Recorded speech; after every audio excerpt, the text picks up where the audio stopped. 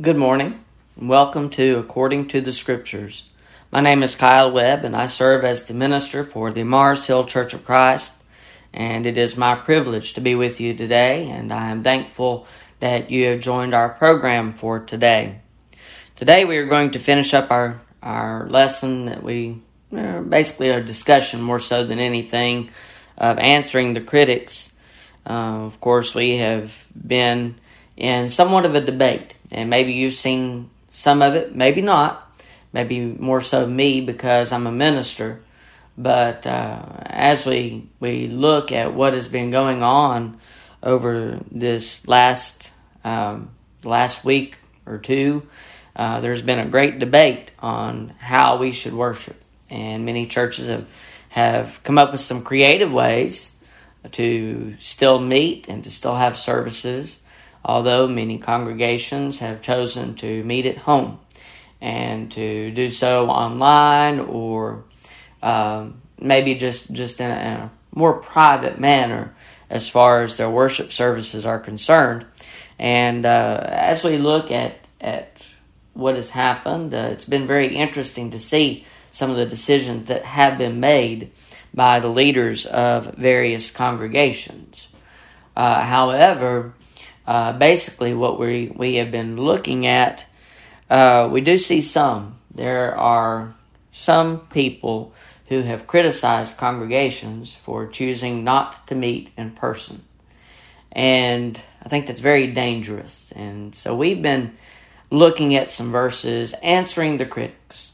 You know, those that have used verses to say that either congregations that have made the choice not to meet in person are in sin, or to say that they are they have some kind of a lack of faith. Those are basically the arguments that are made. But whatever is decided by a congregation is decided in an autonomous manner. And that's what we want to understand. That's what I want you to understand.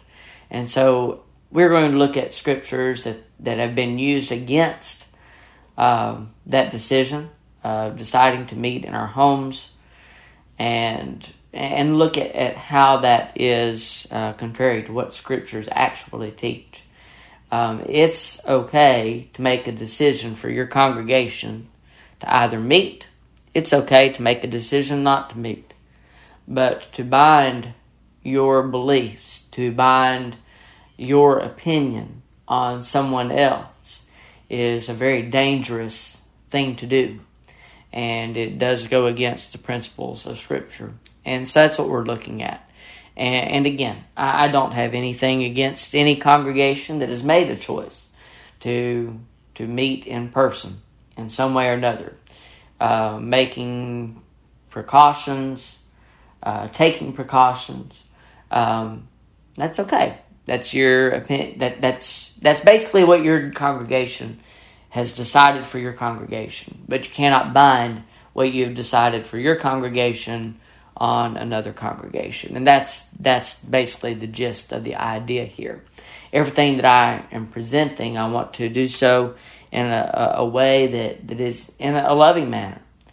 But I don't want congregations to feel, I don't want individuals to feel that they have made a wrong choice or that their elders have made a wrong choice because they have decided not to meet in person. In caution, in making sure that their members are protected from illness, choosing not to meet in this time is certainly a very valid decision to make. And it's the decision that our elders at Mars Hill have chosen to make. And so, in a way, I'm speaking on defense of us. In a way, I'm just speaking in defense of all Christians, really, to make the choice that they need to make in regard to this matter. But don't feel bad that your congregation has chosen a different path than another congregation. Each congregation is autonomous. Each congregation is under its own eldership or its own leadership, and those decisions can only be made for those individual congregations. Before we get into what we are our studying today, let's bow in a word of prayer. Our holy and righteous Heavenly Father, we thank you for the blessings that you've given to us. We thank you for this day. We thank you for our time together, for the ability that we have to come together to study your word together. And we pray, Father, that you would help us to be edified, to be uplifted, help us to be encouraged in every way possible. Help us to be sure that we are making the right decisions. Help us to do those things that would keep us faithful in your sight. Help us to in all of this, to grow closer to you. That is our goal, and certainly we do want to be in your presence. And so we are thankful for this time in your word. And again, help us to have a good understanding of those things that you have taught us. Help us to apply them in the right way, and help us to make good decisions in regard to others around us too. We are thankful for your Son. We're thankful for his sacrifice, for all that he means to us. And it is through Jesus that we humbly pray to you. Amen. All right, as we get into our discussion for today, I will remind you too that if you want to make a comment, if you want to ask a question, I'm giving you my email address so that you can do that. And I have my iPad, and I have notifications set so that it'll drop down and show me that you have sent me an email, and I can check that and maybe apply that to our discussion. My email is bkwebb, WEBB 519 at gmail.com. Again, bkwebb, WEBB 519 at gmail.com. And if you send me an email, I'll be able to see that, and we can apply that to our discussion. We've only got about 15, maybe 20 minutes to discuss these things, and so I'm going to get right into our discussion. Last week we began, again, we have this idea. There are some that are presenting this from a standpoint of congregations or individuals being either unfaithful or being sinful or just having a lack of faith, not putting their trust in God in regard to decisions that have been made in recent days to either close the doors of congregations temporarily or to keep them open in some kind of different ways.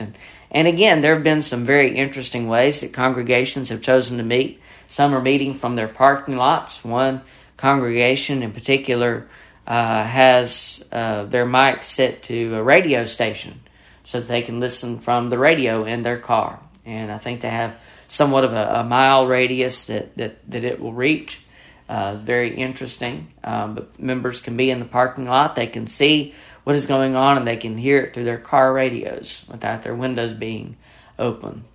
And there's one congregation that has chosen to meet on their lawn, in lawn chairs. And nothing wrong with any of that. They're very spaced out, and they're taking precautions. And they have come up with some very creative ways to meet in person. For our congregation in particular, we have chosen not to meet in person because we have so many of us that are older members that would be at risk if we were to try to meet, and we want to protect them. We want to keep them safe from this illness and make sure that they are not contracting this, that they are not coming away in a bad respect. We don't want that to happen to them, and so we are protecting them in the best way that we know how.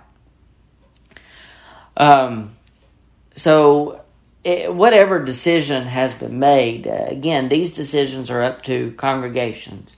And we have a situation where I feel that some have presented this in a way as to bind this on their ideas on other congregations. If they think that they should meet in person and they are going to do that, they are determined to do that, that's fine. That's the decision that they have to make for their congregation. That basically falls to the elders, to any men who are making decisions in that regard. They are responsible in making those decisions. That is fine for their congregations. But again, I do feel that some, maybe few, but some have presented this in a way as to bind this on others. And they do not have that authority. That's the idea here. The Pharisees were often criticized. They would bind on others their traditions rather than matters of the law. They knew the law, but they would take it into such a realm as to bind it on others and to bind them with burdens, heavy burdens, as Jesus puts it in Matthew 23.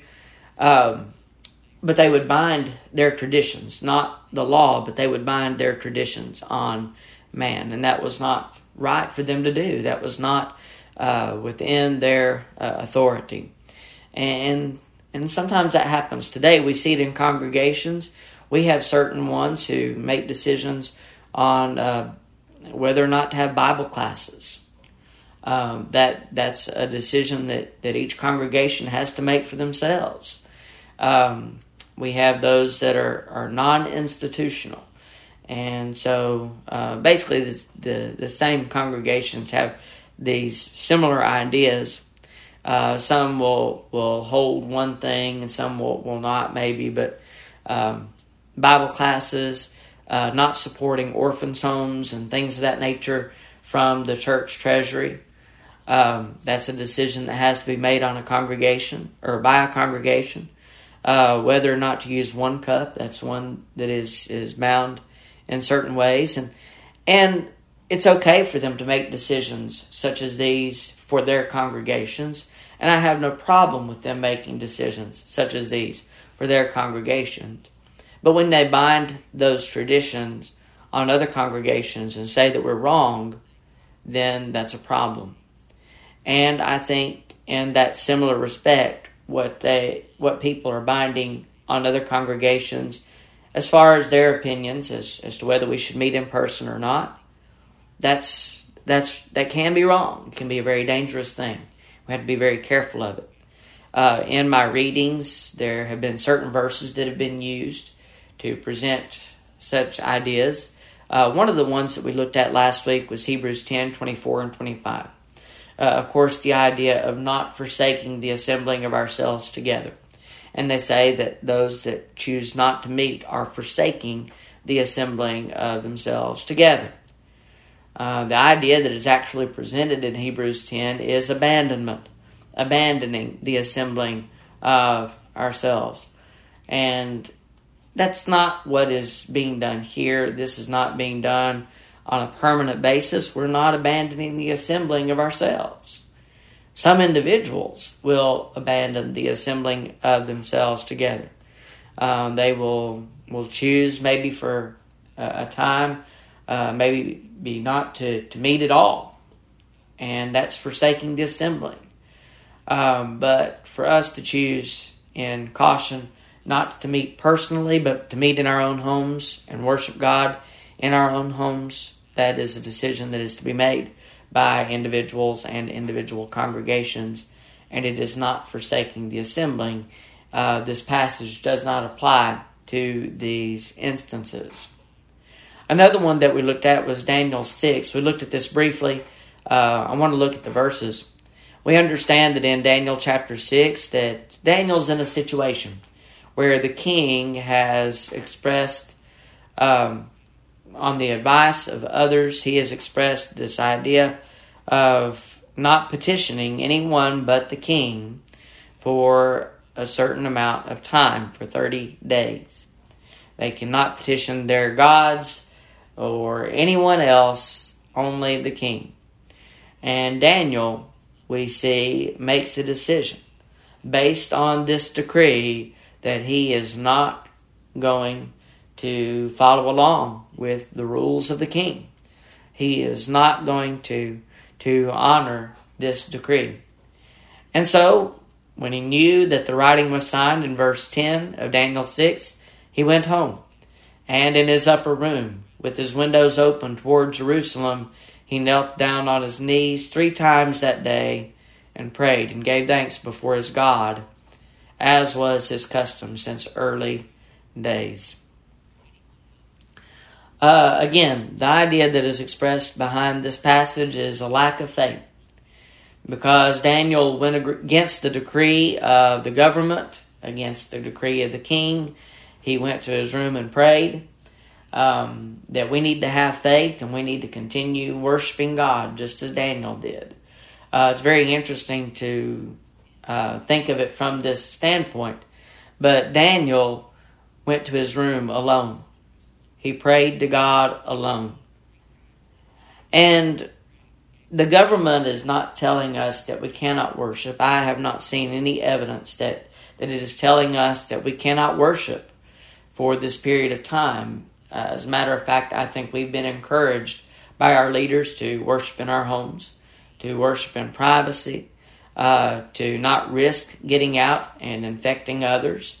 We have actually seen where congregations have met. As a matter of fact, one congregation around us decided to meet and found out that one of their members has COVID-19 and has been diagnosed with that. And that's something that has affected their decisions going forward. They are no longer meeting in person for the time being, but have chosen to meet in their homes. There's nothing wrong with meeting in our homes. There's nothing wrong with worshiping in the privacy of our home with our families. And men, good, strong leaders of the home, will encourage their families to worship, whether they do so by way of internet or whether they do so by way of some other means, or maybe just privately singing, praying, partaking of the Lord's Supper, having some kind of a lesson. There's nothing wrong with making decisions such as these. But to accuse others of a lack of faith based on Daniel, this comes out of the Old Testament. We cannot bind the things of the Old Testament today. But, Daniel, he was faithful in praying. And we see that affected what happened to him. He was thrown in a lion's den for practicing his faith. We are not being punished for practicing our faith in our homes. And so this situation does not apply. And to accuse others of a lack of faith in this matter, again, that's going against the what I believe the Scriptures to be teaching. And looking at that, and looking at an instance from when a government did make a decision, when they did teach others not to speak about Jesus, there was a way that they handled that situation. In Acts chapter 5, verses 26 through 29. Acts chapter 5, verses 26 through 29. Then the captain with the officers... Then the captain went with the officers and brought them without violence, for they feared the people, lest they should be stoned.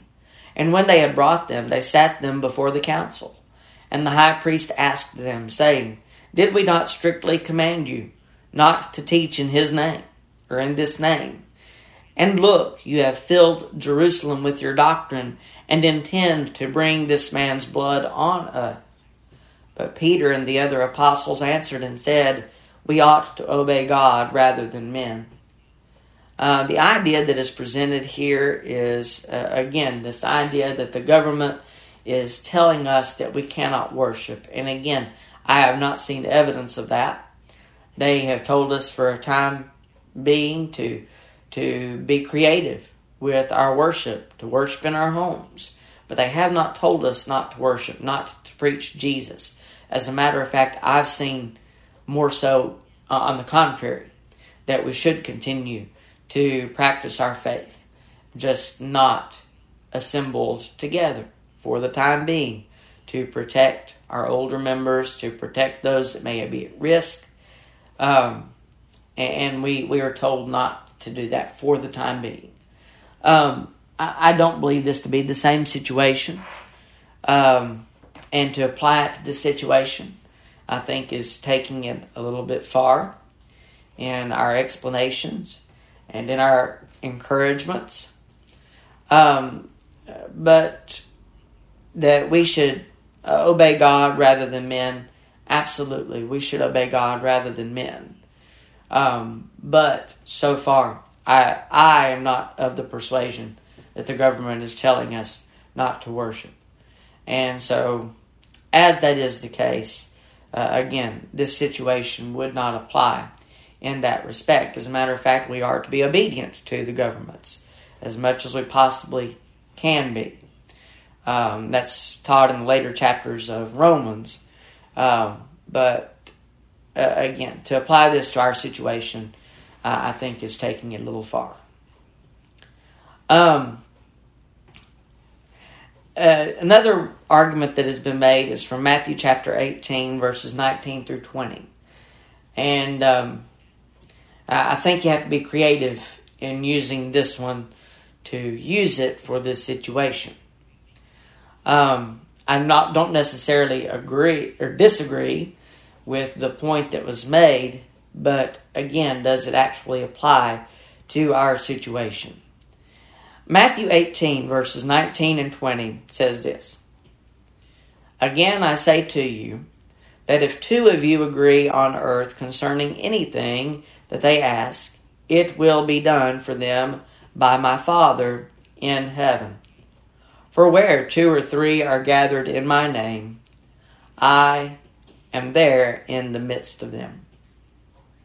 The point that was made in this passage, we tend to take verse 20 out of context and apply it to worship assemblies.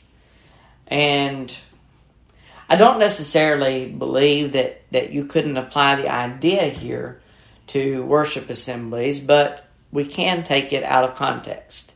And we have to be careful not to take it out of context. The verses preceding this are talking about dealing with problems between brothers and how we should take it to a brother individually. If he doesn't hear us, to take it to 1 or 2 other witnesses. And then if he still doesn't listen, to take it to the church. And then we have these verses that we should agree together with. When we agree together, then we are in some way gathered in his name. Where 2 or 3 are gathered together in my name, I am there in the midst of them. I think it can apply to worship. I think we do have to be careful not to take it out of context. But the idea that was presented is that whenever we meet in our own homes, when we are forsaking the assembling of ourselves together, so to speak, that we are applying this verse and taking it out of context.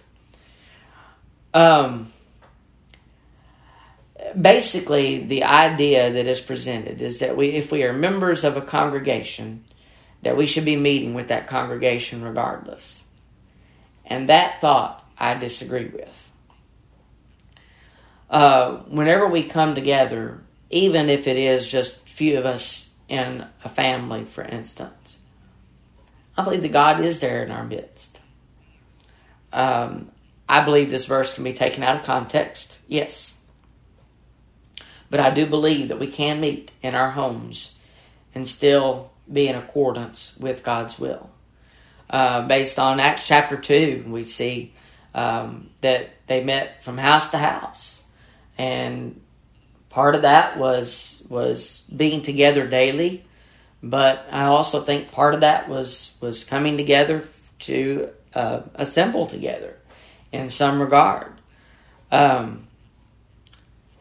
think it's just as well for us to meet in our homes privately as it is for us to meet in a church building. To even meet outside of the church building, outdoors, so to speak. Those are all well and good. But we can worship together, I believe, as family, as a husband and wife, as parents and children, as even including aunts, uncles, or grandparents, those who may be living with us or may be close to us. It's just as well for us to meet with them. As a matter of fact, if we go to a place that doesn't have a congregation close by? Are we forsaking the assembling of ourselves to start another congregation in our own homes, with our own families? No, I do not believe that to be the case. We have to be careful of how we do that. Make sure that we're not leaving a congregation for the wrong reason or what have you, not starting a church for the wrong reason, but for temporarily to meet in our own homes. It's okay to do that. As a matter of fact, whenever the church faced persecution, we find that there was much good that could be done, much good that could be accomplished in leaving the original assembly. In Acts chapter 8, verses 3 and 4, as for Saul, he made havoc of the church, entering every house and dragging off men and women, committing them to prison. Therefore those who were scattered went everywhere, preaching the word. They were scattered for fear. We have fear today, fear of this illness, fear of spreading it, fear of others getting it and being affected by it. Great fear. And we are scattered for a time. But can much good be done while we are scattered? Absolutely. Because we can encourage others to worship God. Even from their own homes for the time being. We can encourage others. We can encourage those who are not members of the church by our faith that we continue to assemble from afar. And that can be a great encouragement to them. Much good can come from all of this, and I think it will increase our love for God, for Christ. It can go the other way, but I think for the most part, people will be ready, and they will be excited to be able to assemble together once again when the time is right. But we have to make sure that we do so in the right way, and make sure that we're not doing so at the risk of others. It's okay for us to assemble.